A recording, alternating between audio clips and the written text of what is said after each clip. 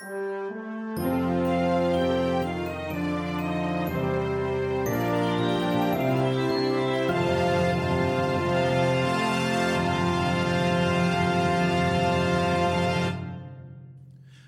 to Cellmates, the podcast where we analyze, criticize, and otherwise dissect two animated feature films. I am Dick Ward. My name is Kate Phillips. Hi, we Kate. also compare those two movies. We also compare them. We do. I mean, it goes without saying with all the analyzing and criticizing. Look, I feel like our tagline has never really been set in stone. I feel like our tagline has been the same the whole time, and I'm the only one who remembers it. Yeah. I even wrote it down on a piece of paper. Well, you should have put that... Analyze, compare, dissect. I wrote those 3 words. All right. It's hold okay. on. You saw the first letters. Hold on. I got this. I'm going to do this again. Intro, analyze, compare, dissect, social media, drink, pairing. Okay. You're really good at reading. Thank you. Okay, cool. So this is Cellmates. This is a podcast where we talk about movies that are often Disney.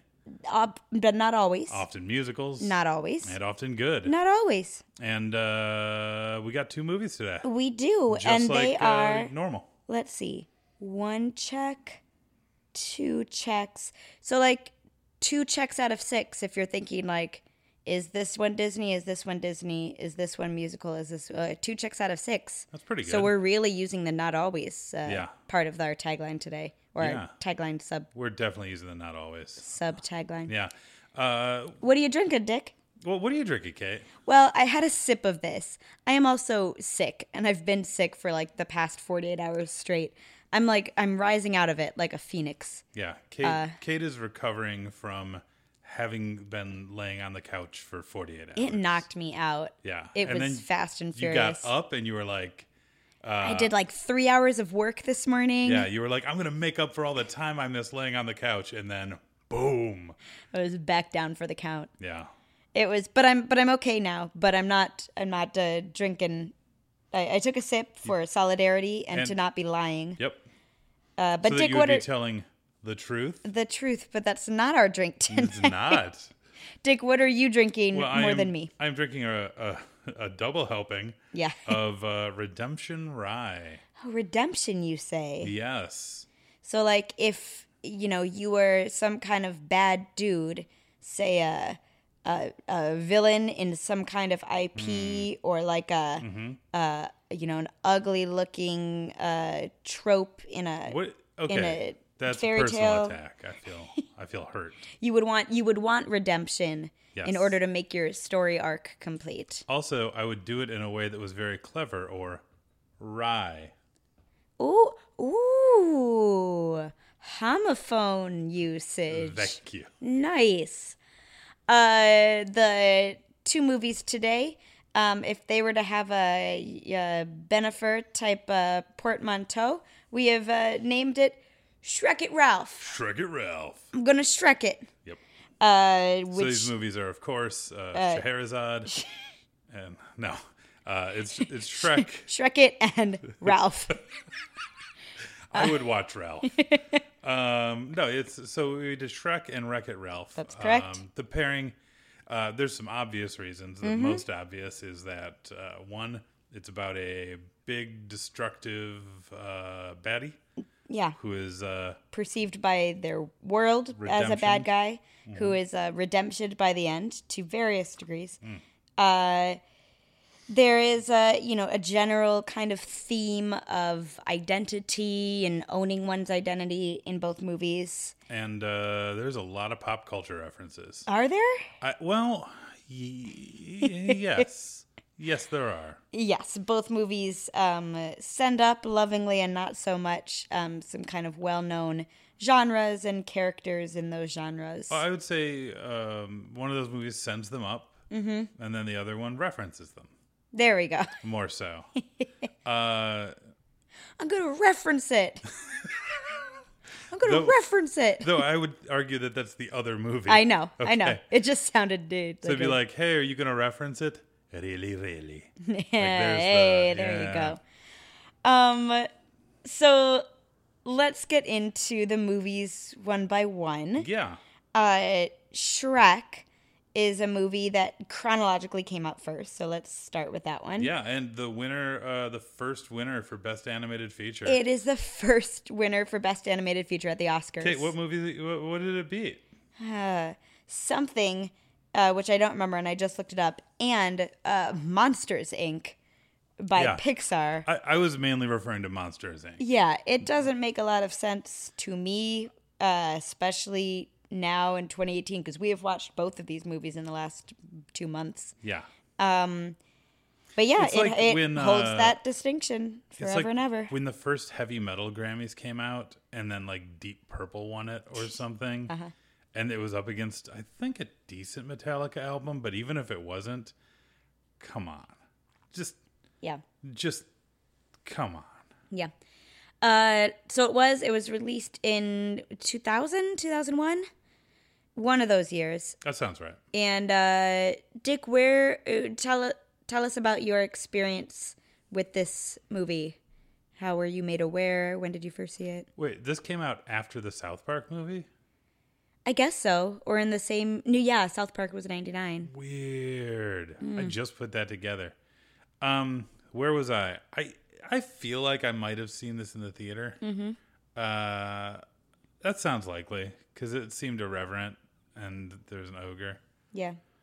And a donkey. Mm-hmm. That's... When do you first remember seeing it? I don't know. Do you remember seeing it for this podcast? I remember seeing it for this podcast. Hey. I know I've seen it at least twice before this. Okay. The first time I wasn't like super bothered by it. I thought it was fine. There were some funny bits. They farted. But I was like 19 at the time. So I was kind of like, all right, they farted. So what else you got? And some of it, like, I legitimately got kind of a mix between eye roll and upset about when watching it in the theater. So I've been not a fan of Shrek for a long time, but maybe watching it again has changed some of that. Yeah, maybe. Maybe.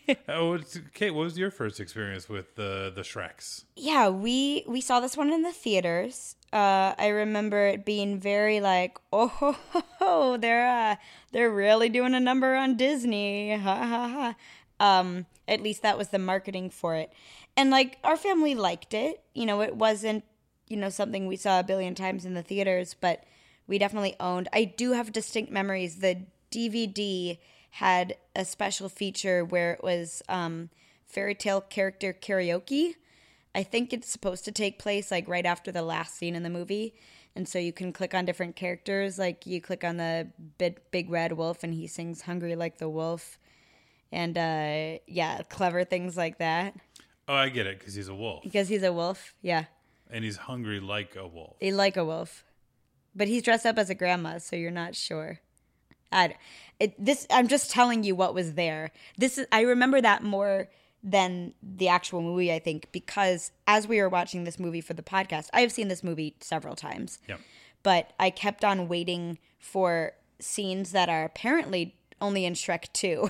I kept on but these like fairy tale characters come back. No, they don't really. That's Shrek 2. You were convinced that a lot of things happened in this movie that did not happen in this movie. There's a good like Iron Giant reference. There, Pinocchio gets a lot to... No. Yeah, you're not here. And like even just before we started recording, we were talking about this because that's all we do. It's our lives. It's our lives. But even before we were recording, we were talking about this, and you were like, "No, Shrek has like a pretty big world." And I was like, "I don't think it does." And you're like, "Oh no, Shrek 2 does though." Yeah, which we will watch at another time. I might have to sedate you before we do, and then you'll kind of remember it. And just give me like another double helping of rye. There you go. We're in good shape. I'll get sick again. So yeah, that's my history with Shrek, and again, this time I had different perspectives on it than before. Well, Kate, how do you feel about explaining the plot of the Shreks? I think I could synopsis this, buddy. All right. You got a timer set I've got for me? a timer. We're going to switch from the cookie timer. I got a new timer. Oh, how will we know what to sing at the end? We'll just have to figure out. You just got to roll with it. Oh, boy. All right. It's a lot of stress. So you got 5 minutes. Mm-hmm. Starting now. Tell us the plot. Somebody once told me. So Shrek is an ogre who really likes Smash Mouth. He lives in a swamp. He is gross, and this is established in the first scene. He's not the sharpest tool in the swamp. Not the sharpest tool in the swamp. He's reading a fairy tale, like a traditional fairy tale where a damsel has to be rescued by a prince, and he's like, well, that's a load of garbage. Damsels. And then he wipes himself with it, establishing that this is going to be a largely toilet humor-based aesthetic. Well, he puts poop on it? He puts poop on it. Oh. So he lives in the swamp by himself. He doesn't like anyone else. He eats by himself. He's like pee content, but also like maybe a little bit lonely. You're not sure. Anyway, so meanwhile, in this kind of swamp wooded area, you see that all of these fairy tale creatures are being like kidnapped and auctioned off. Dope. Because they're losing their land. And so you have a lot of cutesy referential moments where you got the dwarfs there, and you got from Seven Dwarfs by Walt Disney World Company? Kind of. Whoa. And you got Pinocchio, and then he lies about being he lies, and then his nose grows, which is definitely like these characters are not necessarily owned by Disney, but like that thing about his nose growing is, I believe, like it's definitely the Disney version. Yes. And there's this donkey who's maybe magic, maybe not, but he talks. He does talk. And then he gives away his tail. The guards go chasing after him. He tries to like free all the people, or does he? I don't know. I'm not super clear. Anyway, he flies for a bit, makes a Dumbo joke, and then he runs away from them and literally runs into Shrek. He tries to get him to protect him. Shrek doesn't really want anything to do with him, but when push comes to shove and the villagers come with their burning pitchforks, he's like, yeah, sure, it's fine. Get off my lawn. Yeah. And because he saves one animal, all of these fairy tale creatures come to Shrek's swamp as kind of like refugees. And he's like, well, get off my swamp. And they say, well, this Lord Farquaad is making us move. Sounds like Fartwad. Yeah, kind of.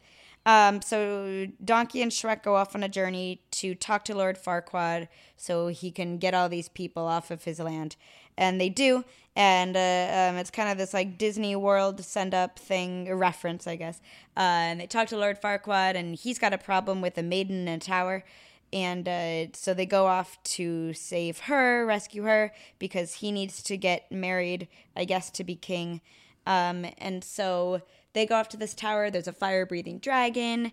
They outsmart the dragon. They rescue the princess, but it's just like hijinks-based, and they do a lot of pratfalls on the way, and they stumble on their way out. And then they rescue this princess, but she's like pretty badass. She's not your traditional damsel in distress. Oh, dang. Not when she's played by Cameron Diaz, What? at least. And so they go on a journey to Lord Farquaad because she needs to meet her true love and get her true love's kiss. That's her like prophecy. But she can't hang out with him at night. I don't know why.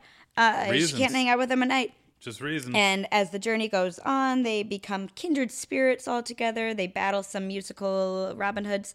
And it turns out that Fiona's thing at night is she's a were-ogre. She turns into an ogre, like a werewolf. She turns into an ogre at night when the moon is out.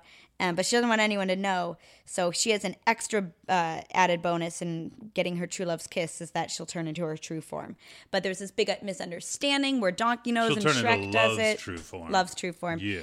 And Shrek thinks that when she's saying no one could love someone this ugly, she's talking about him, but she's talking about her. Oh, giant misunderstanding, blah, blah, blah. Anyway, so she goes to Lord Farquaad, and Shrek, like, abandons Donkey.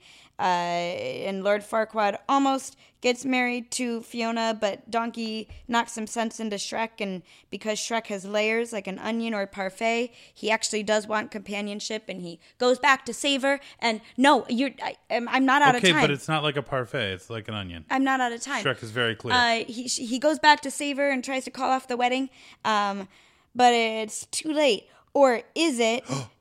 Because when they kiss, she like lifts up, literally beast style, and then turns into true love's form, which is an ogre. Oh, that's nice, because then they're both ogres together. And they end up happily ever after, and Lord Farquaad gets eaten by a dragon. And then there's a dance party to Smash Mouth, I'm a Believer. The end. And then like 3, a bug crashes 2, through the window. 1. Is that? Yes. Cookies are done. Hey, good adaptation. Thanks. Yeah, I legit got a little confused because you were talking about the wedding. I was like, oh yeah, then the bug crashes through the window and like kills her husband. Oh no! Oh, there are 2 wedding scenes in there's these 2 movies. wedding scenes In the same cathedral. Yeah, The animation only has one backlot set for. Yeah, it's a shame they filmed on like the same backlot. You can always tell, but it's fine. So yeah, that's Shrek. That's Shrek. I had trouble coming up with a lot of like the motivations of like why these characters go places, because I think the story artists also had some trouble with motivations in this movie.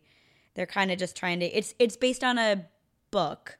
I think it's a 1990 book, and from what I understand, it's like storybook format, but it's kind of Stinky Cheese Man type genre of like.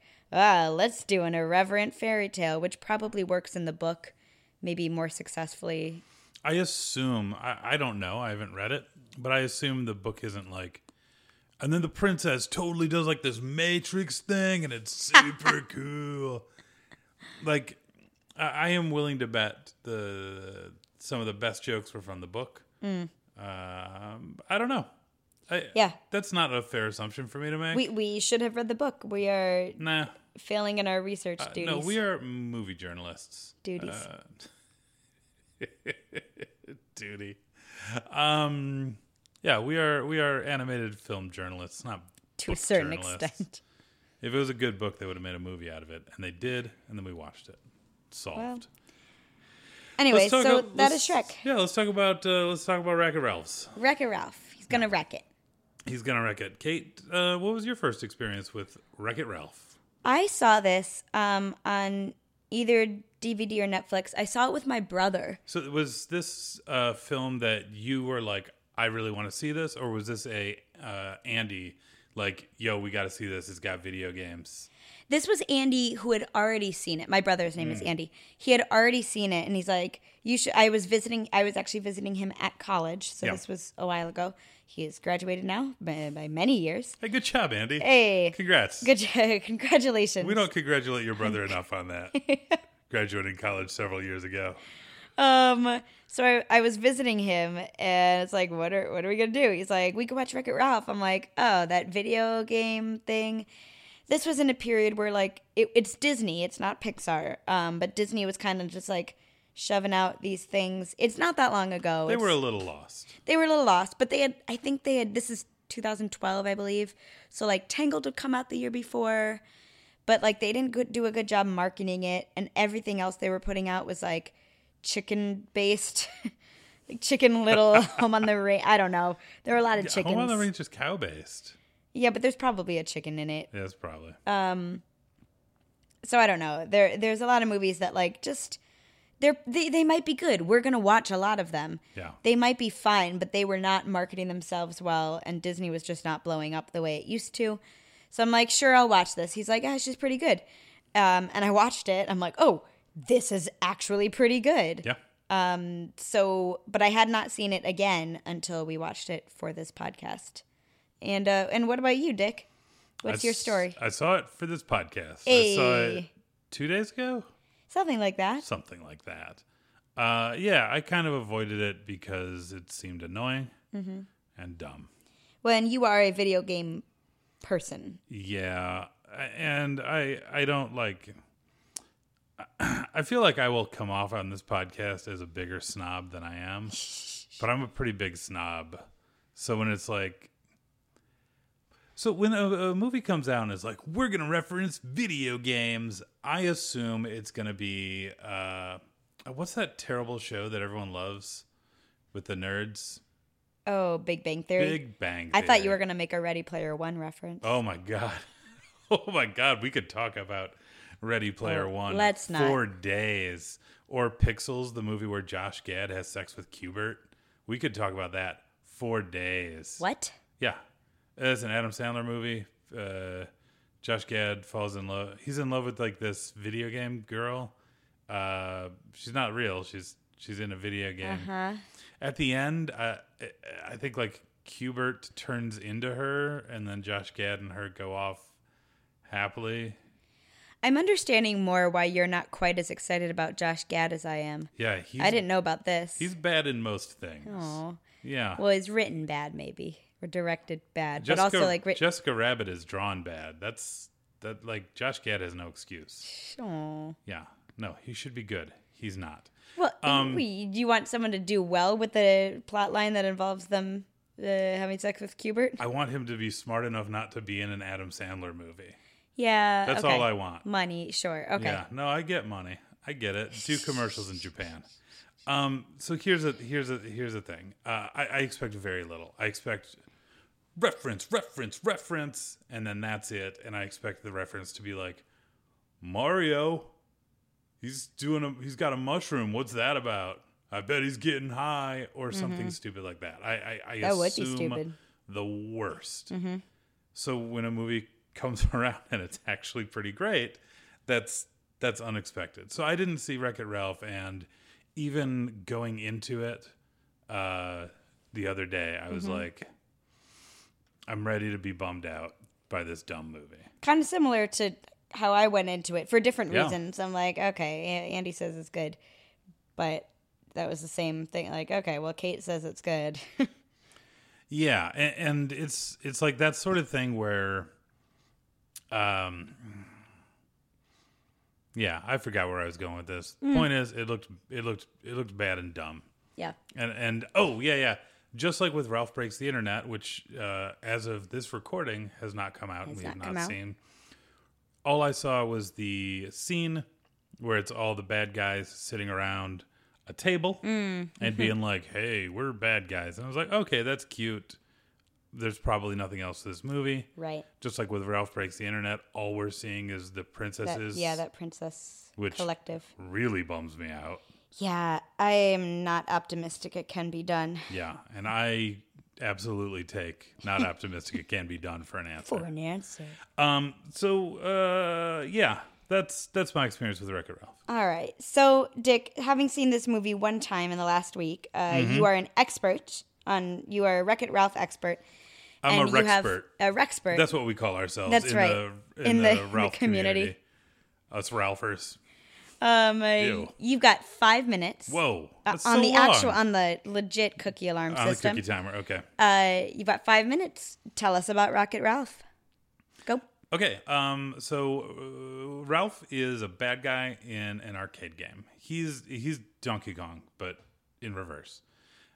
No, he's just kind of Donkey Kong. If Donkey Kong was wrecking things. Yeah, well, here's the deal. Fix-It Felix has to jump up things and fight Donkey Kong. It's fine. He's kind of Donkey Kong.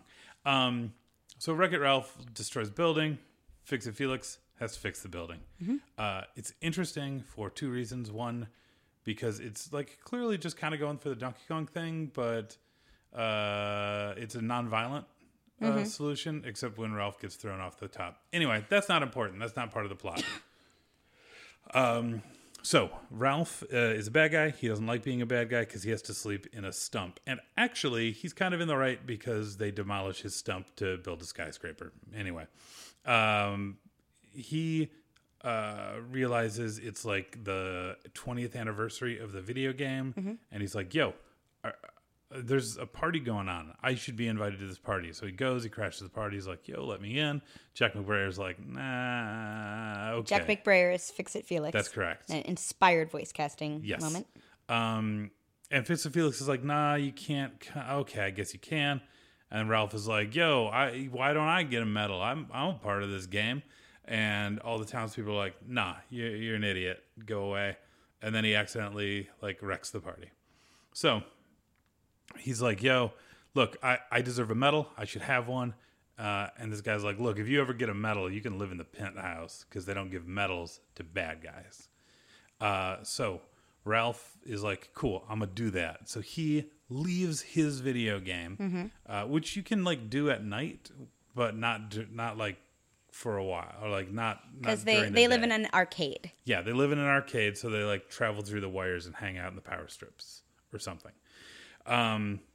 So he goes into another video game. He tries to win a medal there. He's like shooting bugs, and it's real scary. And he he shoots some bugs, and then they're like, okay, game over, next turn. And then he runs up and he gets this medal. Like legitimately, he gets it, right? Yeah, he steals it, but yeah. Well, he steals it, but he gets it. He's like awarded stuff. He awakens a bunch of bugs, and then he runs away. And he like gets away in an escape pod. Escape pod takes him into another video game, like the kids call them, video games. And it's like a Candyland thing. Candyland meets Mario Kart. Yeah, but it's like he doesn't know it's Mario Kart. Right. Yeah, it's just candy. Yeah. There's a bunch of candy. And then he finds out it's like a Candyland meets Mario Kart. So he meets this girl, Vanellope. Vanellope wants to race with all the other racers, but she's not racing with all the other racers. Why? Because she's a glitch. Glitch. Yeah, she like glitches out every once in a while. It's pretty cool. So he like helps her out because she stole his award. And then he sees her being bullied, and he's like, oh man, I'm going to help her out. Because he's like, oh, she's kind of a bad guy too. I'm a bad guy. Let's help each other out. So they build a go-kart together, and then Ralph helps teach her how to race, and it's real sweet. And then she's getting ready to race in the go-kart that they built together, and then King Candy, played by Alan Tudyk, is like, no, you can't. And Ralph is like, oh crap, you're right, I can't. And then Vanellope comes out. She's like, hey Ralph, let's go. And he's like, no. She gets real upset. And then eventually Ralph realizes he was wrong and dumb.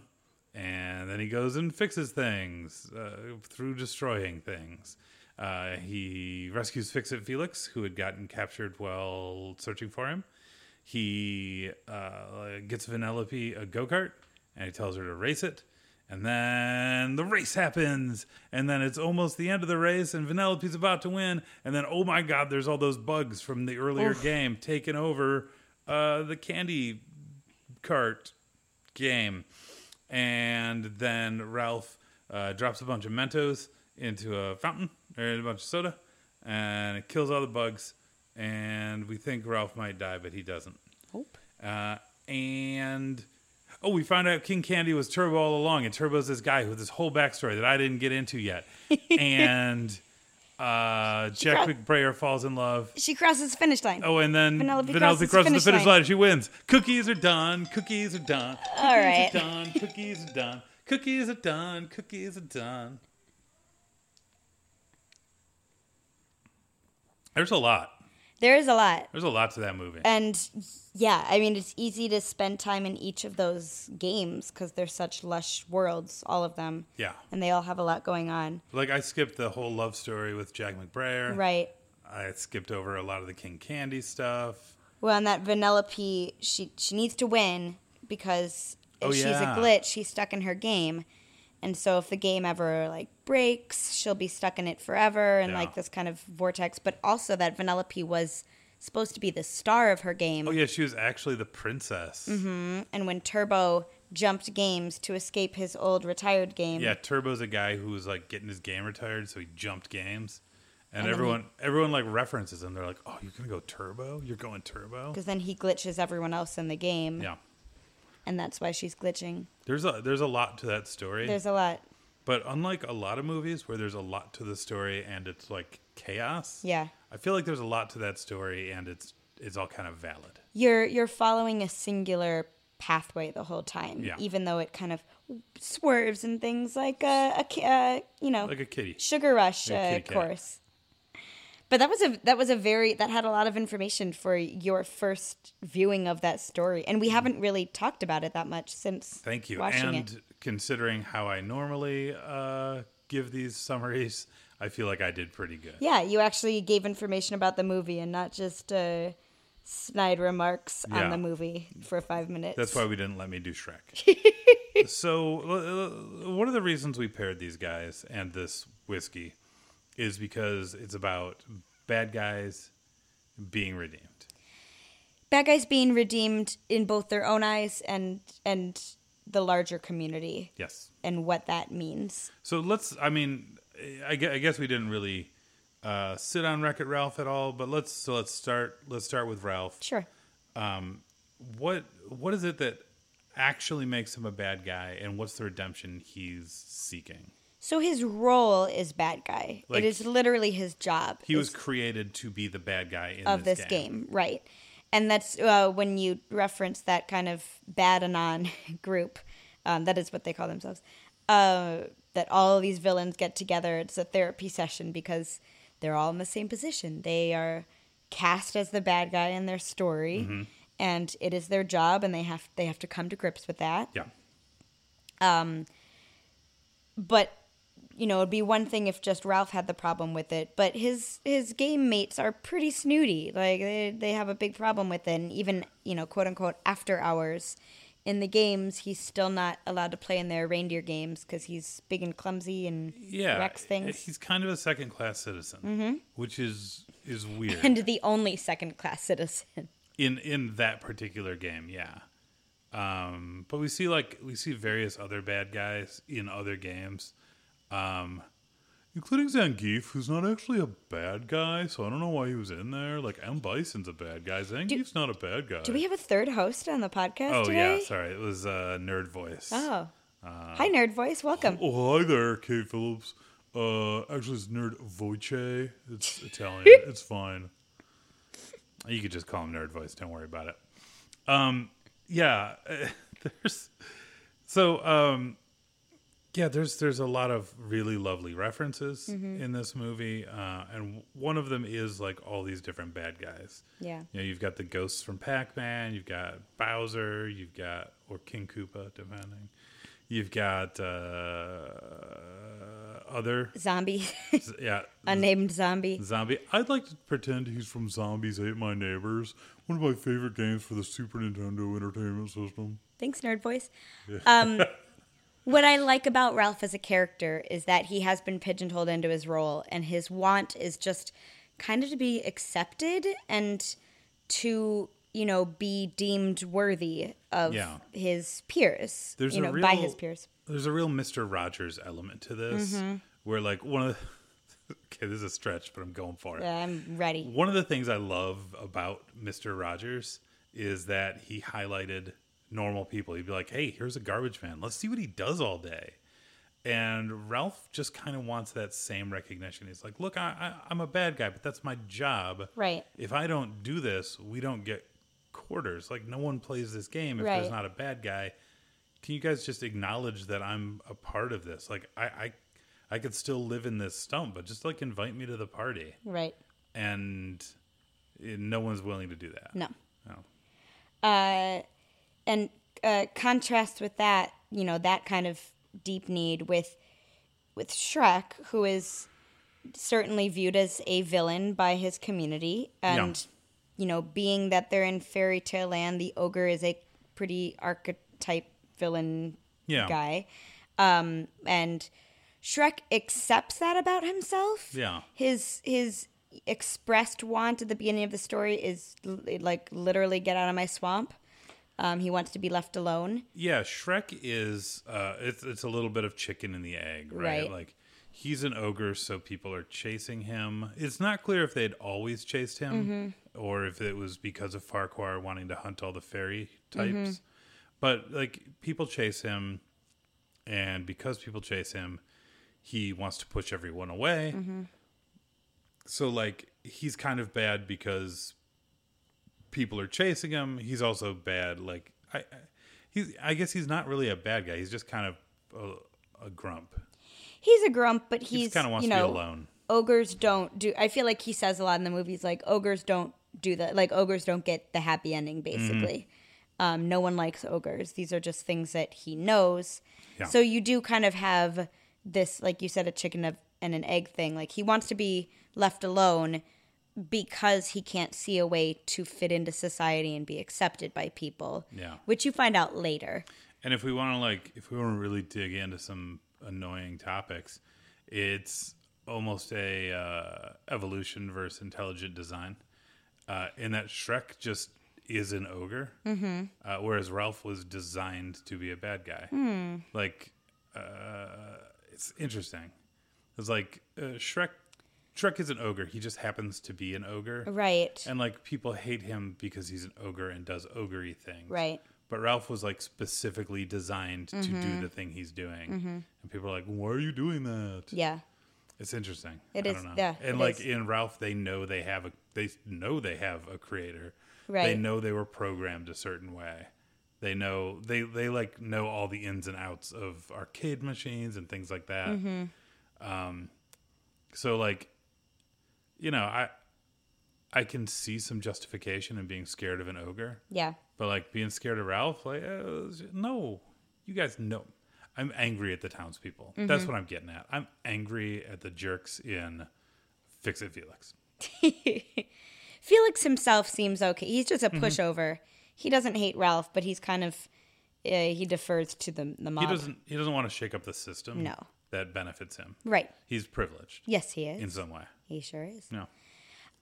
So yes, even though they both have the same want, I think certainly Ralph is from the beginning more sympathetic of a character. The audience likes him more, or at least we like him more as two audience members.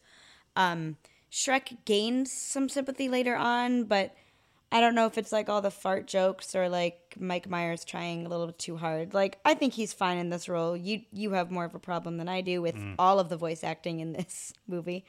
Not all of it, just most of it. Just most of it. John Lithgow is the best. He's so good. We both like John Lithgow. Yeah, that it kind of like, I don't know, you sympathize with Shrek on a very surface level, I feel. But he doesn't get any moments like Ralph gets, you know, later on when he is, you know, he's come all this way with Vanellope and she does not see him as a villain. He's her hero. She gives him a cookie necklace that says so. Yes. And then he has to, what he thinks is in order to save her, because he thinks if she wins the race, it's going to mess up the fan base and they're going to get unplugged and then she's going to be trapped in an empty game forever. Because they're going to see that she's a glitch. Right. And they're going to be like, oh no, this The game's broken. And so he ends up in like a super dark moment in the movie. He ends up wrecking her car in order to keep her from participating. I know you're crying right now. It's so brutal. It's so brutal. Really bad. And so, you know, he knows that he's saving her. That's what he thinks. And she goes, "You really are a bad guy. You're the worst." And it's just like, oh, this moment like just crumples your heart because it's going back to, you know, what Ralph's been told all his life. You're just a villain. You're just a bad guy. And he was finally starting to be more. With Shrek, you don't really get that moment so much. You get people kind of understanding him and accepting him for himself. But, yeah. I guess in that like misunderstanding scene. You get him pushing people away. Yeah. And it's something he does from the beginning. And that's, again, like an interesting difference is like from the beginning, Felix is like, no, like, it'd be cool to be a good guy. I like you people. I want to be nice to you people. And Shrek is like, go away. Mm-hmm. And he starts letting some people in, and he goes back to his, go away. You mean Ralph says it would be okay to be a good guy? That's what I meant. Yeah, great. What did I say? You said Felix. So I was confused for a few seconds, but then I got that from context. I'm pretty confident Felix wants to be a good guy, too. Yeah, so there we don't we all? Yeah. Do you want to be a hero? I do want to be a hero. Okay, cool. That's a reference for Kate's 5th grade class who is doing a musical that has that song in it. It sure does. So if you guys are listening, stop. Stop. That's weird. Yeah. So do these heroes get redeemed, or do these villains get redeemed by and how do they, and if so, how? Yeah. So let's start with Shrek. Mm-hmm. Kinda. I don't know. Yeah, there's not really complicated. a redemption because his only real crime was pushing someone away because he misunderstood a thing. Right. But he's not redeemed in the eyes of the townspeople, I don't think. Yeah, you don't really see a moment where the townspeople... I mean, also you're kind of made to believe by the end that the townspeople are more jerks than anything else. They're kind of just dumb. He's if there's a moment where he is redeemed in front of the townspeople, it's when he beats all the other knights. Mm-hmm. And then he's kind of like, yeah, I'll go kill that dragon. Yeah. It's kind of like, okay, cool. If like he comes back with the princess, like, good job, Shrax. Yeah. Like, I mean, if his problem is letting people in and trusting people, he does end up, trusting Donkey when he finally gets through to him that, like, no, Fiona's talking about something else. It's not you. He trusts Donkey. He lets Fiona into his life and, admits his love for her. And so there's that kind of redemption, but it's narrower.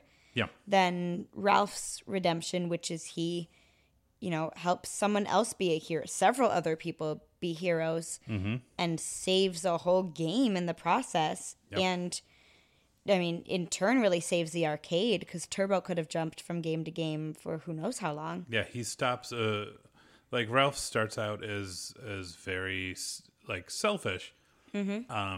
In his goal, because his goal is to get an award so that he can be liked by the people, which, a reasonable goal, but his end goal is saving someone else, stopping someone else, and becoming a true hero. A true hero. It's almost like there are other movies that could learn from this one.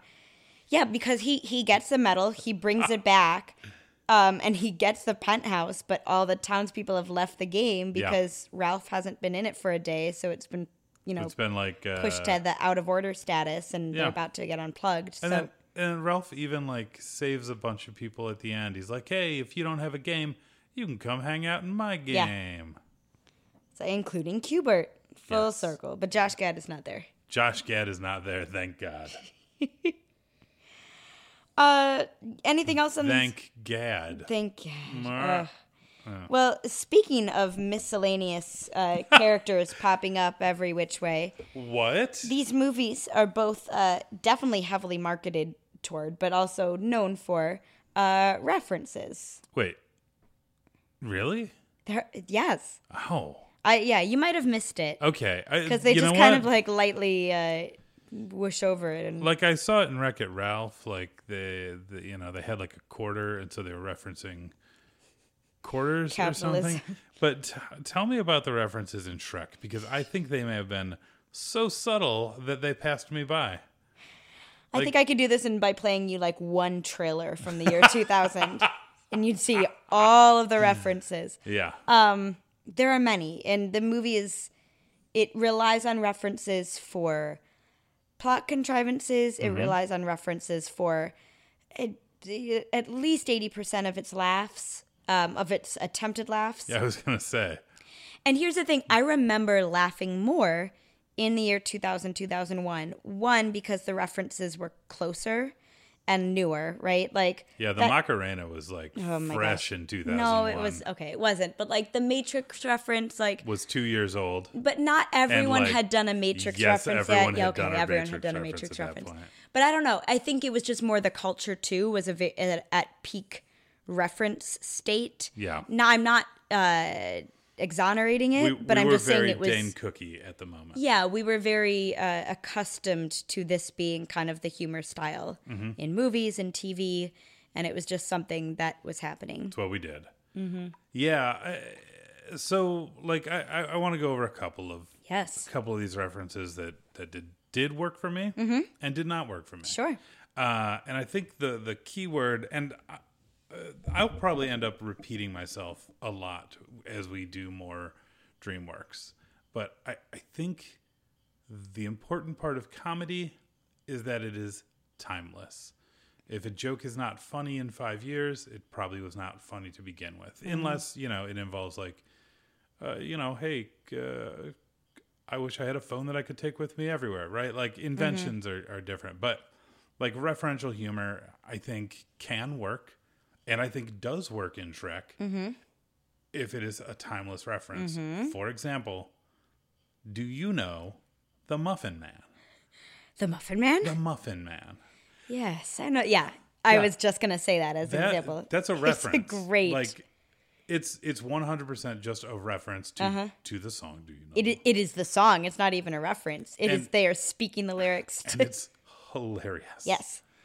It's really fun. Yeah. Like it's taken the song. It's put it in a completely different context. In an interrogation scene. Yeah. And it's really funny. Yes. By contrast, Everything else. Fiona does the Matrix thing. So I'm not as bothered by that as some other ones. I think Ooh, like do on tell. the spectrum, I think that's just kind of like I roll my eyes at that now. I'm also like just upset in that scene because the continuity has like completely broken because like she couldn't fight Shrek earlier, but she can Right. fight like Or the 12 dragon. Robin Hoods. Yeah. But then later she can't fight two guys. It's that Superman thing. Yeah. Like her strength varies. Yeah. It's unclear. That reference I'm not as upset by. But it does feel very like on the nose and very like I'm obviously very specific. And it's not subverted or changed in any way. Right. It's just the Matrix. Yeah. There's like a Disney reference that you mentioned earlier where Donkey starts flying and he says, I seen a house fly. I even seen a super fly. I never seen a donkey fly. Right. It's funny. It's a subversion of the Crows and Dumbo. yeah. It's like it's changing up the expectation, and it's a direct reference to their competition, which is Disney, and that was a fun one. I also like the Disney World reference, especially Yeah. like that whole opening. I mean, first with the cue with the mascot of the Farquaad running between in the ropes. But they do a Small World parody that you roll your eyes at, but I think is a little funny. The Welcome to Dulaxet. I won't sing the whole song because I don't want to get shoved off this couch. Thanks. I don't want to have to shove you off this couch. But I think that's funny. Again, what you're saying is the timelessness of like, oh yeah, everyone thinks Small World is annoying. Let's amp it up a few. Like, I think that works. Yeah, and I think it worked in The Lion King too. Yeah. 10 years earlier. 10 yeah, years 7. earlier. Yeah. Yeah, look, not every joke has to be original. I understand. Sure. But like, you know, if you're gonna make fun of Small World and Disney made like, it's like don't make fun of someone for something they made fun of themselves for. Right. Like if you're gonna attack Disney, go for it. Yeah. But like they made fun of Small World themselves. Yeah. So your punch carries no weight. Yeah. So yeah, like that's okay, but yeah, there are just so many references. And I can't even what are some other ones that are egregious to you? Most of the Disney stuff. Yeah. Like I think it's great that they took some shots at Disney. I think it's fun. And I think Disney could use it always. I mean, and it's all none of this is artistic based. This is all Jeffrey Katzenberg just trying to kick everyone where it hurts. Like Yeah, and I think like, you know, like there were some bits where like, you know, the dwarves brought in Snow White onto Shrek's table or Sleeping Beauty. no, Snow White. Snow White. Shut up. I know my princesses. dwarfs. I don't know. She's asleep. Whatever. But like there's some stuff like that where they're just there and it's fine. But like the magic mirror doing the matchmaking game with the princesses and it's like, watch out for this one. She's a Yeah, I feel like that joke is over before it begins. Yeah. Yeah, and there's like the professional wrestling reference with Shrek beating all those guys. Dick just rolled his eyes. Yep. He's Rolled them hard. wrestling At fan. least I'll tell you what though. At least Shrek did some wrestling moves. Those were real. A lot of times we do like professional wrestling joke in a cartoon, and it's like a bunch of punchy kick and then something that doesn't exist. Like Shrek did a suplex. It was nice. Sure. Yeah, he did a couple of moves. It was pretty good. But there's and here's the thing. Here's the thing that really kills me, right? Is you're asking me to name the references that it like really Right. They just go in one ear, they go out the other, and I just get a little angrier. Absolutely. But like they're unmemorable. Except the Macarena, which was the funniest thing ever to happen ever. If there was a rapping grandma over the Macarena, we would have been Like set. almost, right? And that's in like the Smash Mouth cover of "I'm a Believer" dance party at the end. It's not even with the Macarena song. Correct. Yeah. Yeah. Yeah. This Shrek in general, just references and all, did not hold up as well as I thought it did. I've held the belief for a long time that like, oh, Shrek is a solid movie. Is it the best? No, but it is a solid movie. And watching it, I'm so bored. Like, I'm not really laughing. The scenes are both short and really long. Like, there's long stretches of time where nothing really happens. And we'll get into this in a little bit, but there's a lot of padding where it's just a song is happening. Oh yeah. And then stuff is happening. Oh man. But before we get to that, I want to talk. I mean, that's kind of related to references too. So we'll put a pin in that. Ooh, how so? Because all of the songs used in Shrek are covers of existing songs. So it's like you got that wrestling scene, and it's I don't give a damn about my reputation, and it's just kind of like Ronda Rousey's theme, so it's prophetically or at least it was. referential. I don't know if it is anymore. Sandy Hook Truther. Let's talk a little bit about the references in Wreck-It Ralph. Yeah, because I think these worked better. And generally, and we could probably list more of them too because I think they land better. Yeah, I mean, so straight off, we've got like Fix-It Felix and Wreck-It Ralph are kind of a Donkey Kong and Mario, like. It's kind of the thing. Certainly physically, but yeah, I mean they're an old arcade game, right? It's just kind of like that. You have like when they talk about Turbo, like you look at the Turbo game and it looks like several racing games around that time. When you take a look at the game that replaced Turbo, it looks just like Rad Racer or maybe Pole Position. When you look at Vanellope's game, it's clearly like Mario Kart, but with like princesses, Candy Crush. It looks fun. I want to play it. It does look fun. Like you got your Pac-Mans, you got Root Beer Tapper. But yeah, you have actual, Tapper. and I was surprised at this too because I remember seeing it the first time and obviously recognizing, Bowser and Pac-Man but Sonic's in there.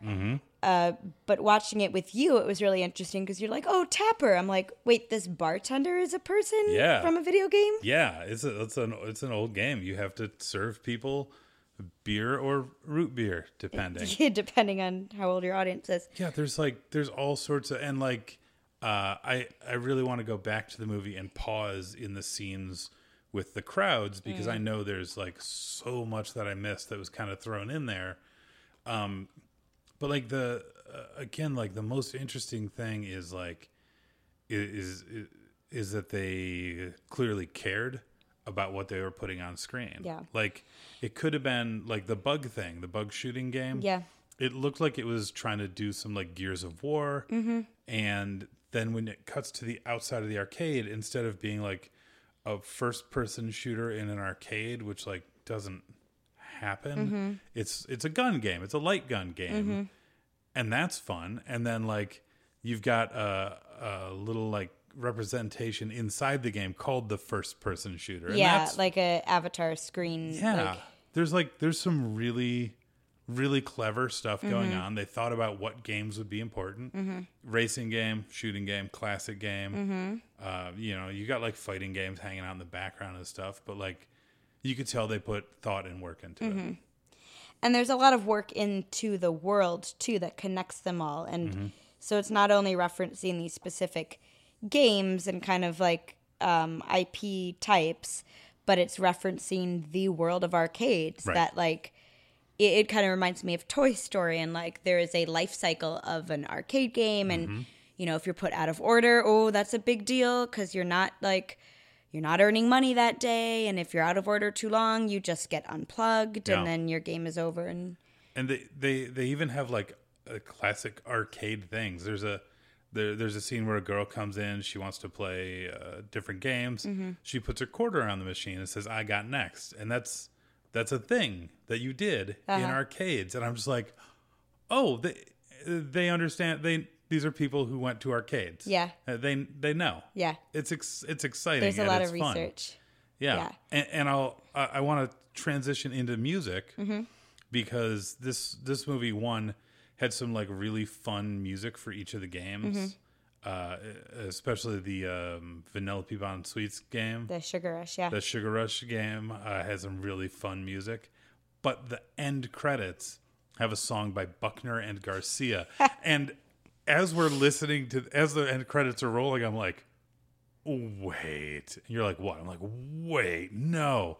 Buckner and Garcia are like a novelty group that wrote the song Pac-Man Fever like in 1980. In the 80s, yeah. 1981, like forever ago.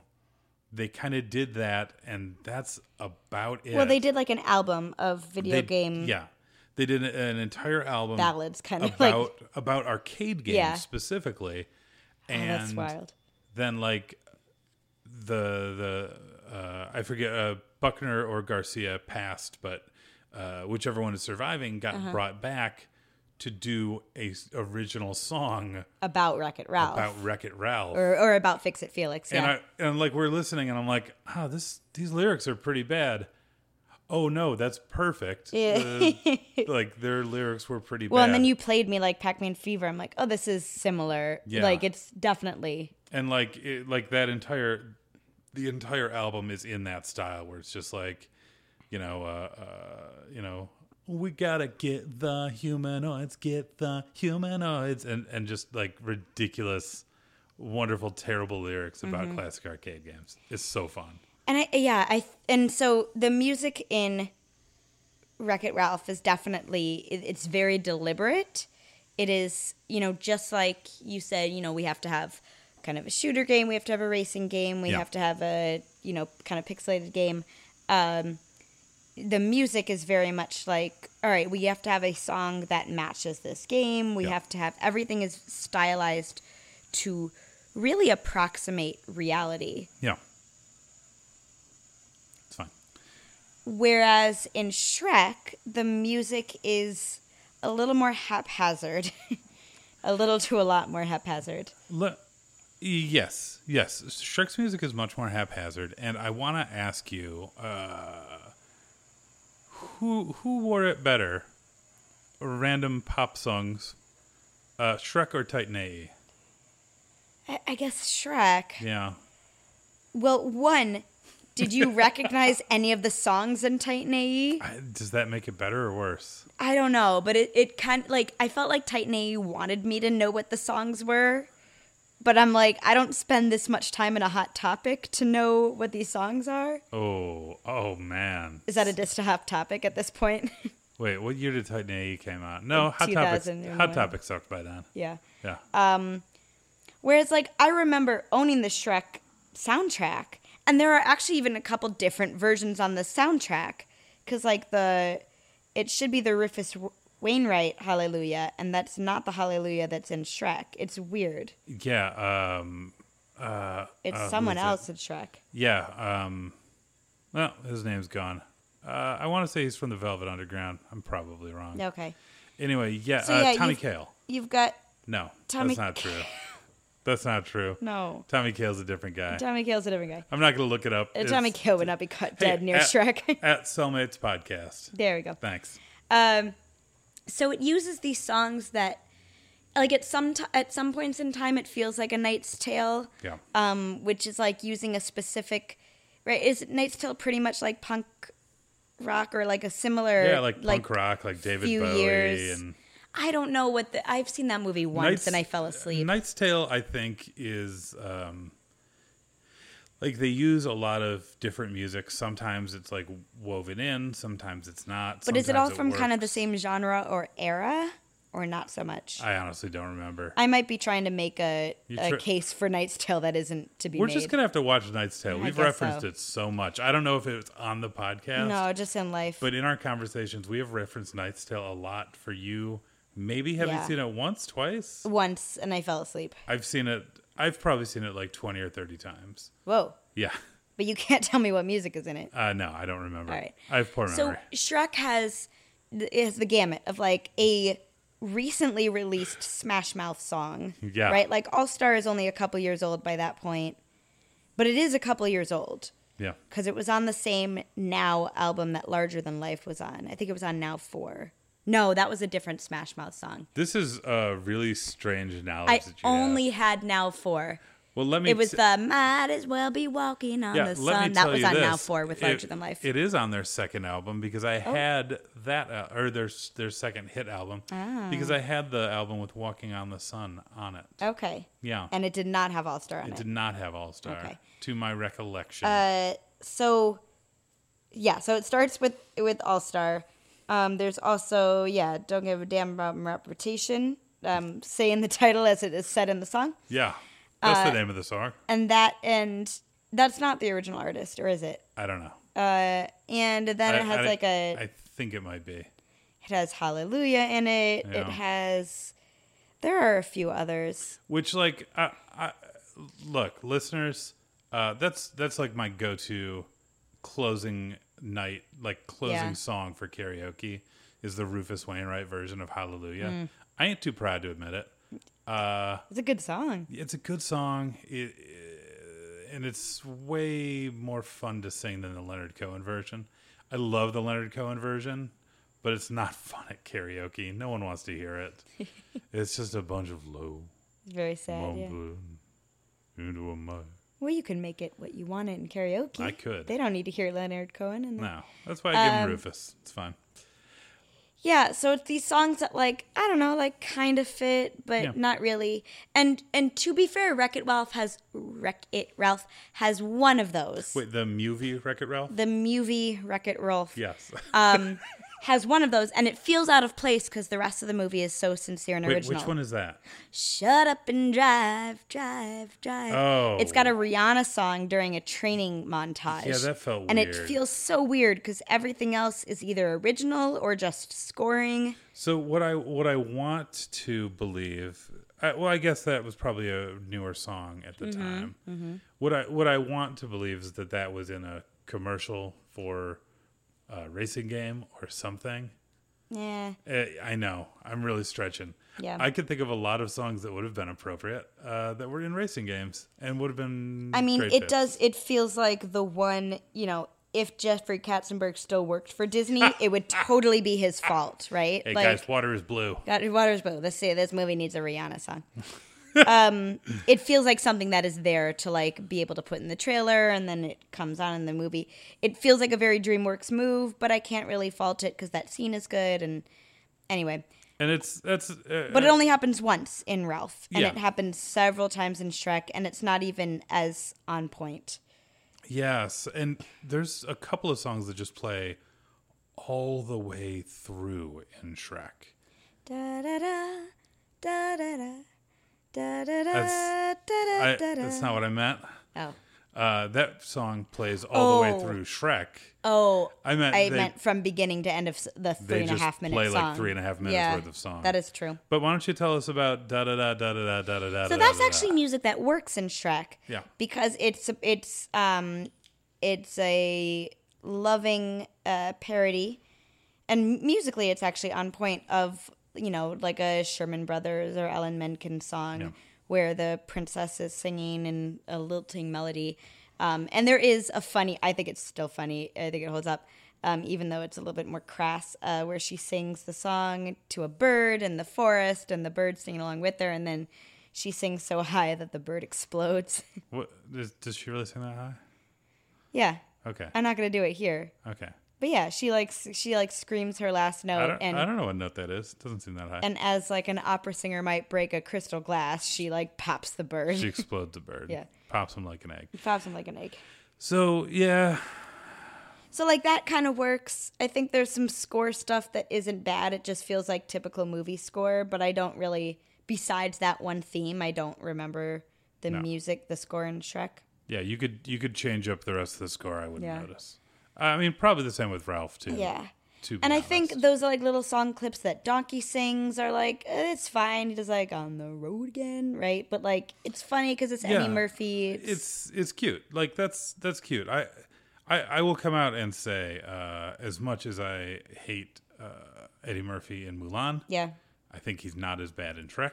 I love Eddie Murphy in Shrek. I think sometimes he works really well, and sometimes he doesn't. I think someone had like a decent handle on editing Yeah. Eddie Murphy, because he, even just looking at the recording sessions, it seems like he throws a lot out, and it seems like he was being directed pretty well. It seems like he was mainly being encouraged to like do the script and then improvise, is Sure. my guess.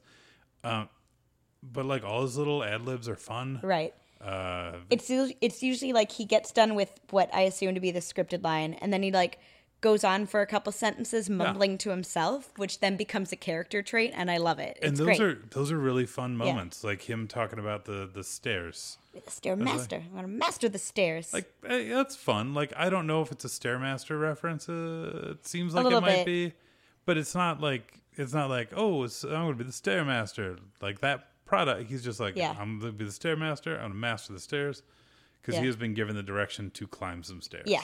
It's a fun character trait, and Yeah. honestly, I like Donkey a lot more than I thought I did. Mm-hmm. I think the dragon thing is weird, but that's Yes. fine. Those little like donkey dragon babies they make, again, weird. It's in the second movie, but they're very cute as babies. Cute. I don't think they'd be cute grown up though. Cuter babies, Donkey and Dragons, or Josh Gad and Q-Birds. I don't know what those babies look like. me neither. That sounds terrible. I really come off hating Josh Gad on this Yeah. podcast, and I want to make it It's not clear really that fair to Josh Gad. well, it's because he is bad in most of the things he does. no. He just is. Josh Gad, name we'd love to have you on the show. Name because 3 things Josh Gad is good in. Book of Mormon, Uh-huh. Olaf. Uh-huh. There's a reason I said 3. Oh, I so know. here's the thing. I want to see his stage LeFou. But I don't think his LeFou is bad. Would you say he was good? Well, No.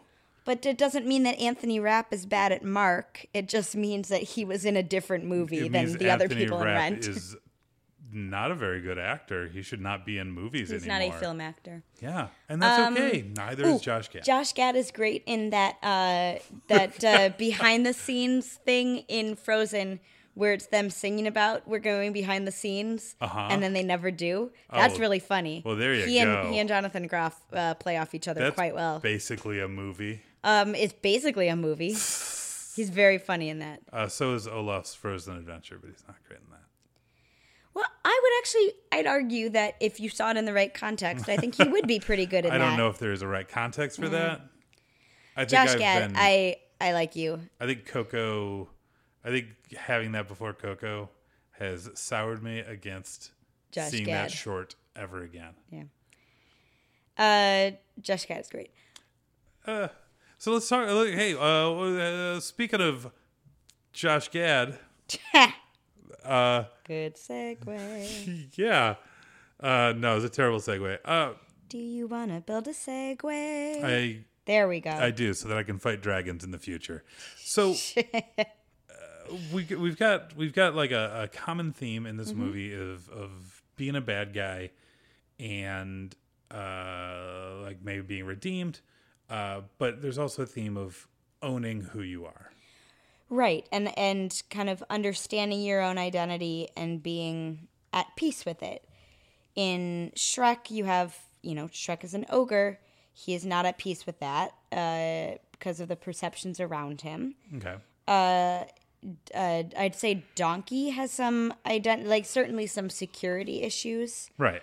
And then most obviously it is with Fiona that she is not, her nighttime self is not who she wants to be, and it's Yeah. not, she is convinced that true love's form is the human form.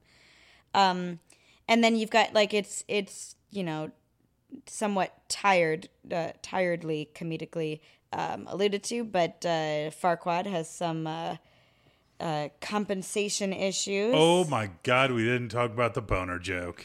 There are two. Yes. There are two penis jokes in Yes. this movie. That's the sign of a good kids movie. Yeah, is right? Dick jokes. Farquaad is not an average-sized human. Would you say that he falls short? Oh my gosh, they make so many puns. I'm surprised you didn't like the puns as much. No. You just weren't about Shrek. Farquaad is not really a little person. He doesn't really have the dimension, like the. He's just kind of a short guy. He's really short. Yeah. He's like he's shorter than Donkey. Yeah. And so you imagine he's making up for these literal shortcomings. I didn't want to make that pun. I just couldn't No. think of a better word. Yeah. That's how it easy is- they are. It is all but fact that Jeffrey Katzenberg had them style this character out after Michael Eisner, the CEO of Disney at the time, who basically ousted Katzenberg from the Disney studios. Yeah. So it's this little guy, big ego, big compensation issues. Yeah. You think he's compensating for something with this large tower? I think it's his penis size. Yep. But there is a joke when he's like watching Fiona on the magic mirror He's like in watching bed, her over and over again on the magic mirror. and like he's like snuggling into bed, and then all of a sudden like this like look comes over his face, and he like lifts his blanket slightly. And like I guess the joke is that he's aroused. Mm-hmm. But like, why is he surprised? He's watching this over and over again. Is this yeah, the first time this has happened to him? Are Right. we witnessing a moment? I- What's the joke here? and I did not see that joke until this time. Like Yeah. I did not notice that joke at all as a kid. So that was weird. It was weird. Yeah. Yeah. Yeah. Anyway, identity. Yeah. So there are those identity issues in Shrek, and they are resolved. I mean, basically the moral of the story in Shrek is don't judge a book by its cover, and Onion. your true self is enough, and everyone has layers like onions or a parfait, and the outside layer isn't necessarily what's inside. Yeah, I want to get back to that though. The outside layer of an onion is necessarily what's inside. Every single Yeah. layer of an onion is the same. Yeah, well, unless it's rotted. Sometimes you like open up an onion and like certain layers are rotted. Yeah, or if it's like dirty on the outside Yeah. and then the inside layers aren't dirty. Yeah. That's it. But I guess if you're like peeling back, maybe it's like in relation to like an apple where you take off the skin and it's just like kind of all the same thing. Whereas an onion, you'll just have to keep on peeling back And layers it's of all onion. the same thing. I mean, I don't know. It's But you can't see all the like. You could be surprised that they're like different But you- proportions of onions you inside, wouldn't like be a Patricia doll. surprised. You might not be surprised, but like a parfait. A parfait, you might be surprised. But you can see it all from the outside. What if it's in a... Have you ever seen a parfait in an opaque glass? Let me ask you this. What if it is in an opaque glass? Let me ask you that. Yeah. Yeah. anyway. What if it was a 7-layer dip? Like you see what's happening in the parfait as you're eating it. It's more mysterious than an onion. Yeah, which is maybe. just going to be Yeah. onion. I mean, It's they're not even walking like through an onion patch. Even Shrek says it's not a perfect metaphor. It's not even like an apple. Like an apple like Is you said, different, yeah. You get rid of the skin, and then it's the meat. Yeah. And then when you get to the middle, it's a core. Onion's just onion. It could be like a Tootsie Roll pop. Yeah. Yeah, like, well, I mean, you know what's in there. It's a Tootsie Roll. Well, not if you just like find it on the ground and it's unwrapped. Are you eating suckers you find on the ground? Shrek would. Donkey would. That's fair. There. Boom. I might. So anyway, identity is Yo, I ain't proud. core theme going through this, and it is, it is resolved with a moral of, be who you are, dance to Smash Mouth, and everything will be fine. No. Wreck-It Ralph explores it in a more complex way, in what I feel is a more satisfying way, because it really has to do with not just external versus internal beauty, but what society perceives of you and what you do with that perception and what you do in relation to society. Yeah. Wreck-It Ralph is perceived as a villain, and, he wants to rise above that. Vanellope is perceived as a glitch, and so the expectation is that she doesn't race and she'll just ruin everything, and she knows there's a racer inside of her. So it's like trusting your instincts over your given identity, which is different, and it's played with in different ways in the movie, and it's really strong. Yeah. And Turbo can't accept that his time is up. Mm-hmm. And so he identifies as King Candy. And right. It's hilarious sounding. Yeah, he puts on other masks in order to hide his true self and to... Yeah, I mean, because he's there to win. He's not there to be a functioning member of a game society. He just wants to win. Yeah. Yeah. Yeah. So I think both movies are surface-wise successful in, in dealing with issues of identity, but it really, I mean, as we said before with that, Ralph wrecks Vanellope's car thing, it just really hits home that like, oh, this like moment is unraveling all of the work he's done, maybe, on perceiving himself as something else, and now he's just always going to be a villain, even to this person who saw him as something different. And I'm glad that spiral doesn't last for very long, because it could go a really dark place for a while. Yeah. But it doesn't. It spins back around. Hey, speaking of spinning back around, this is a bad segue too. Hey, speaking of spinning back around, let's spin back around to our ending segment, which we still need to come up with a name for. At Cellmates Podcast, come up with a name for our ending segments. So I feel like ending segments is the label that we're going with. Ooh, all right. It's time for the endings. Ooh, final cut. How about it's time for the final cut. Ooh. Yeah, that's all right. That's nice. Yeah, you remember you were watching that documentary about Mencken, and he's like making up a song on the fly, and you got to see the magic happen, and then that song was in the Newsies version that we just watched. The filmed Broadway version, yeah. Crutchy gets his song. This is what that's like for the audience. Like, they got to hear us come up with a name for that segment. It's just as magical. You're welcome. As watching Alan Menken write a song. Just as magical. So, Dick, if you had to select an MVP for these movies, or the one movie, Wreck-It Ralph, that we have created with this podcast, who's your MVP? What is your MVP? That's tricky. That's really hard. Because I want to pick someone from Wreck-It Ralph, but I don't particularly think it was any of like our main actors. I think they all did a really good job. The creative team was clearly a team. Everyone involved, everyone doing things to make sure everything was great. I kind of want to give it to Alan Tudyk for just doing that Ed Wynn impression the whole time and just knocking it out of the park. But I will give it to Buckner or Garcia, whichever one is alive and recorded that song. Yes. Because like more than anything else in the movie, that made me happy. I geeked out for it. Okay, what about you? You got an MVP for us? A most valuable podcast selection? Yeah, my MVP, I actually think, is the casting director for Wreck-It Ralph.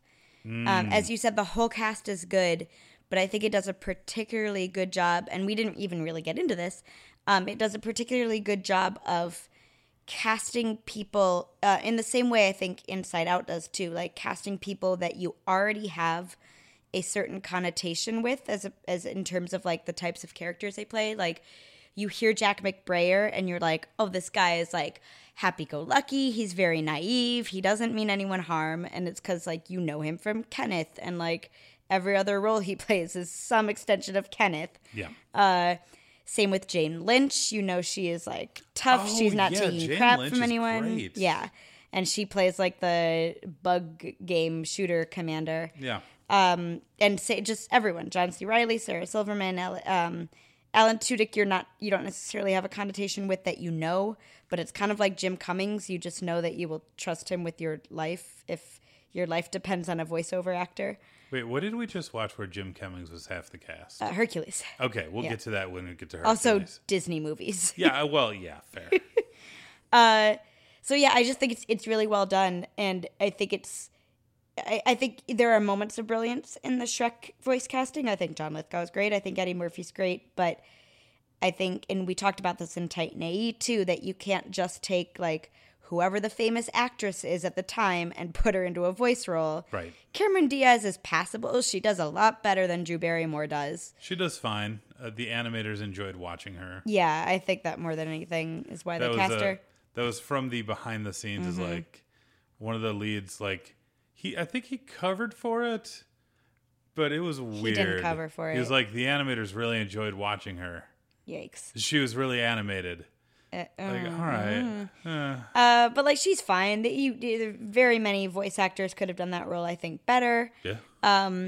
So yeah, just the casting director for Ralph just knew what would kind of immediately plug into the audience's sensibilities, and the movie is helped by it. Yeah. Hey, Kate. Yeah. First, I do want to say, don't at me. Jerry Buckner is the member of Buckner and Garcia. There we go. That was involved. If you were going to cross over to characters, to creatives, to whatever from these two movies, two songs, like if you wanted to put Somebody Once Told Me the World Was Going to Roll Me into Wreck-It Ralph, you could do that. You're going to cross over two things. Go. So I think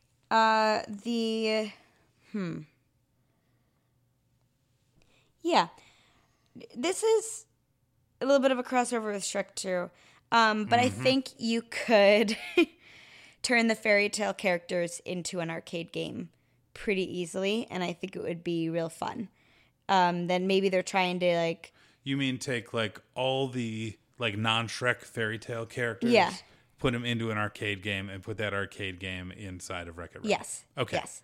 Wanted to get clarification. Yep. I like it. Yeah, because it's essentially what they do in the second movie, but not in a video game, but like they work together and fight things. But yeah, maybe you have them like regaining their swamp back. Maybe you have them like going to copyright offices and challenging Disney to some of these Grimm's fairy tales. Oh, I don't know. Yeah. That sounds like a really fun arcade game. I'd play the hell out of that. But anyway, those are the type, like, those characters are fun. They have some neat little, like, character traits that I think match up with, the Wreck-It Ralph characters that don't get a lot of screen time, but they're a little goofy and idiosyncratic, and I think it would work well. Cool. No, I like that a lot. Yeah. I have been thinking about this for the last 20 or 30 seconds. And here's what I'm going to do. I'm going to get rid of Donkey. I think he's fine. And I'm going to get rid of Fiona. I just want to see Vanellope and Shrek. I think that'd be fun. I think Vanellope has that like sort of energy, has that sort of like, I mean, she already does it with Ralph very well. Mm-hmm. But I think Vanellope would get along with Shrek in that farts are hilarious. And Shrek does a lot of farts. Yeah. I think they might be like a different type of pair where instead of being like very whatever, they would be very childlike and fun. Yeah. It'd be cute. They just kind of be like goofy best friends. Yeah. Yeah. Yeah. Yeah, I like that. Yeah. That's lovely. Goofy best friends. So, taking these movies Yeah. into the present day, Okay. and this is maybe a little unfair because Ralph Breaks the Internet is coming to a theater, brand new. Near me? Near you. Whoa. In a time very near today. You take it. Let's start with Shrek. Yeah. Do you re-release it? Do you special edition it, or do you throw it in the vault? Along with the broken gingerbread man. Okay, so I didn't mention this yet because I didn't want to be that guy, but I'm going to be that guy. Also because I feel like I'll get tweets. the original version of Shrek did not have Mike Myers and was not as goofy and irreverent. I mean, it was still irreverent. It was still an ogre, right? What do you mean by the original version? Like the book? No, or the original concept? The original movie. Okay. Did not have Mike Myers in it. Okay. He was not the original Shrek. They recorded, and you could hear it, like 5 minutes, 10 minutes of dialogue where it was, oh my God, we're going to have to edit. They recorded like 5 minutes of dialogue where it was Chris Farley as Shrek, but Chris Farley passed, and so Mike Myers took over the role. Interesting. The character was a little more sympathetic. He wasn't Scottish, and yeah, where did that come from? Mike Myers just is, I'm going to do a Scottish accent. Let's go. Mike Myers. Yeah, and it just... everything about it sounds like the movie I'd rather see. Mm-hmm.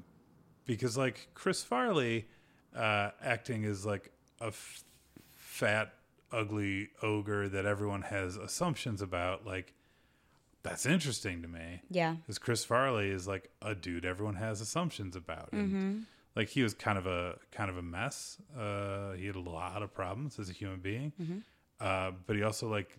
both did and did not like being the fat guy that falls down and goes boom. Mm-hmm. So like, I think there was like something interesting to play with there, and it would have been like, I think his like first attempt at like some serious acting. Sure. Like Shrek has some acting moments, or could have had some acting moments that like Beverly Hills Ninja or whatever didn't. Mm-hmm. So it would have been interesting to hear. So Shrek, I do a special edition. Chris Just Farley. those 5 minutes. I mean, you can watch the animatics, but I would bring back Chris Farley. Mm-hmm. This is my special edition. I can do what I want. Bring back Chris Farley. Have him do Shrek. Yeah. So this particular movie, I think you vault. But I think there is a good way. Whoa. Yeah. You vault it? I vault it. You like Shrek better than I do. But I didn't like it this time. Did you hear me laugh? I laughed like twice in the movie. Yeah. Because I think what I retained from my memories was that it did the spoofing really well. And it doesn't. Mm. And so I think I would go back, like take this story... and do it with kind of, 2018 sensibilities of humor. Because I think the main difference between these movies, like you said earlier, is, one is referencing and one is sending up. Yeah. And Shrek is sending up, but it's not very successful in doing that. And I think it's funnier to actually what Wreck-It Ralph did was they wrote Bowser into that scene and then asked Nintendo permission to show them that, like, hey, your character is being used in a real situation, but, like, also we have to have Bowser in this scene because it's, like, the audience will get it so much more. So there was reason to use those characters and to use them in authentic ways. And it's funny to see Bowser there, but you're not laughing at Bowser, you're laughing with him. That Bowser's there. It's right. like, oh, neat, Bowser's there. Right. And then he says a thing. Right. It adds to the story rather than, like, stopping the action. Would you say that Shrek is in need of a reboot? So that's the... Can you get up that article? Because I still don't understand it. Yeah. You've explained it to me like 5 times. I'll work on it. Give me a moment. I think as we were watching Shrek, Dick is doing research on it, and we find out... Because I'm a very serious journalist. Serious animated movie journalist. We find out that Shrek is getting potentially a reboot, but not a live-action reboot. All right. Okay. Please read the headline. First off, I just want to say I apologize to our fans for being very bad animated movie journalists and not going on the Shrek 4D experience in London when we had the chance. That looks so weird. It looked so bad. Shrek, and this is from Variety. What is the date on this? November 6th, 2018. All right. That is recent to today, just in case this episode comes out a while from now. It's like 10 days ago.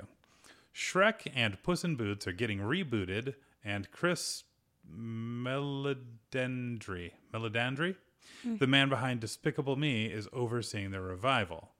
They've tasked him with finding some fresh storylines to reintroduce the lovable ogre and the sword-wielding feline to new generations. Part of the popularity of Shrek is attributable to the voice cast, and Meledandri says he would like to get the voice cast back together. When you look at those vocal performances, they're awesome, and you could make a case for a complete reinvention. I find myself responding to my own nostalgic feelings of wanting to go back to those characterizations. So it's a reboot. So it's with the same cast. It doesn't say sequel, which there have been. There are 4 Shreks? There are a lot of Shreks. There are a lot. So they're not describing it as a sequel so much as a reboot. So this, okay. Now, again, you've explained this to me like 5 times. Like, you've read me these words, and I still don't quite get it. But now it seems like they want to treat it more like a Smurf situation, where, like, these are just characters that everyone knows, and they go on various movie adventures every several years. I'm pretty excited. You're not. All Your right. face really says it. So, you vault it. You release a reboot. Well, I think there's better comedy to be made out of these same characters. Yeah. And out of the same plot. I think there's better comedy. All right. So, a more recent movie. So it's a harder choice, maybe. What do you do with Wreck-It Ralph? Re-release is very good. It's very good. And, I mean, there's no need to right now, but I think if the sequel weren't coming out, you know, we'd be a couple years away from, like, oh, yeah, this would be appropriate to re-release in theaters. Yeah. I think it's got a good message. I think it's very relatable. I don't think it's going to age out of any of its references because they are references, not send-ups. And they're references to things that are, like, super well established. Mario and Sonic the Yeah. Hedgehog. Like, if they haven't gone away by now, they're not going anywhere. And Sonic tries, but just doesn't. He's so fast. He Yeah. should be able to get somewhere. What about you with Wreck-It Ralph? I do a special edition. Mm-hmm. I make 1 change, 2 changes. Mm-hmm. I get rid of the Rihanna song. Yeah, there you go. And I put the Buckner and Garcia song on a loop throughout the entire movie. Would that get a little distracting at some point? Nope. No. Okay. It'd just be great. All right. No, I'd put the Buckner and Garcia song in that racing scene, or have them do like a new one. Yeah. Or just put a different song in there. Yeah, I agree with that. Real quick, there's a Garbage song on the Gran Turismo 2 soundtrack that would be perfect. That's all. Like the song is garbage quality? The song is by the band Garbage. Oh, great. That's better. I do the puns on this podcast, Kate. I didn't know what you were talking about. It wasn't a pun on purpose. All right, fair. All right. Great. So, clearly both these movies are of the same quality. The same exact if you just caliber. fast forwarded to the end, that's the basic premise. Yeah. No, I think I love Wreck-It Ralph, and I don't care for Shrek, but Shrek-It Ralph, I don't know, might be somewhere in between. Yeah, it's a fun thing to say. It is a fun thing to say. It's a fun thing to say. Well, thank you for listening, and Thank you for listening. as always, Oh, do you mean the audience? Okay, I wasn't. well, thanks for listening to me too. Aw. You have to do that all the time. Aw. You can get more content, and you don't even have to listen to us. You can Correct. just look with your eyeballs.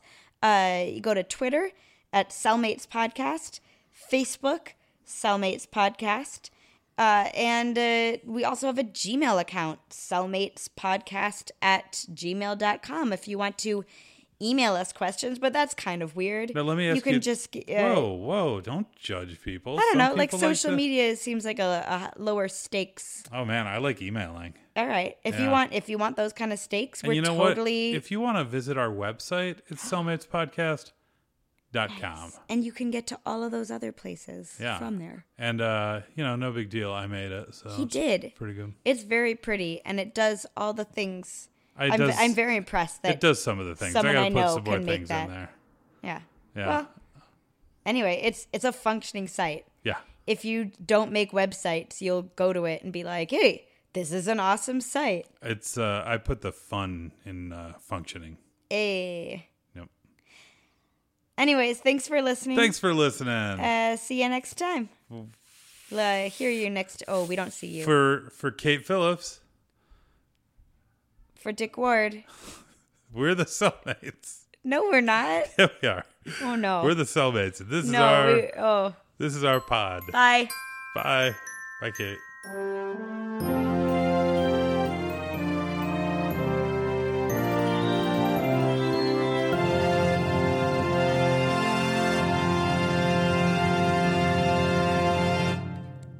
Top shelf.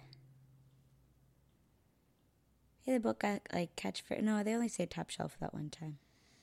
Yeah, you really want to make it a thing. It's I know, but it was cute. Why would you say top shelf if you didn't want to make it a thing?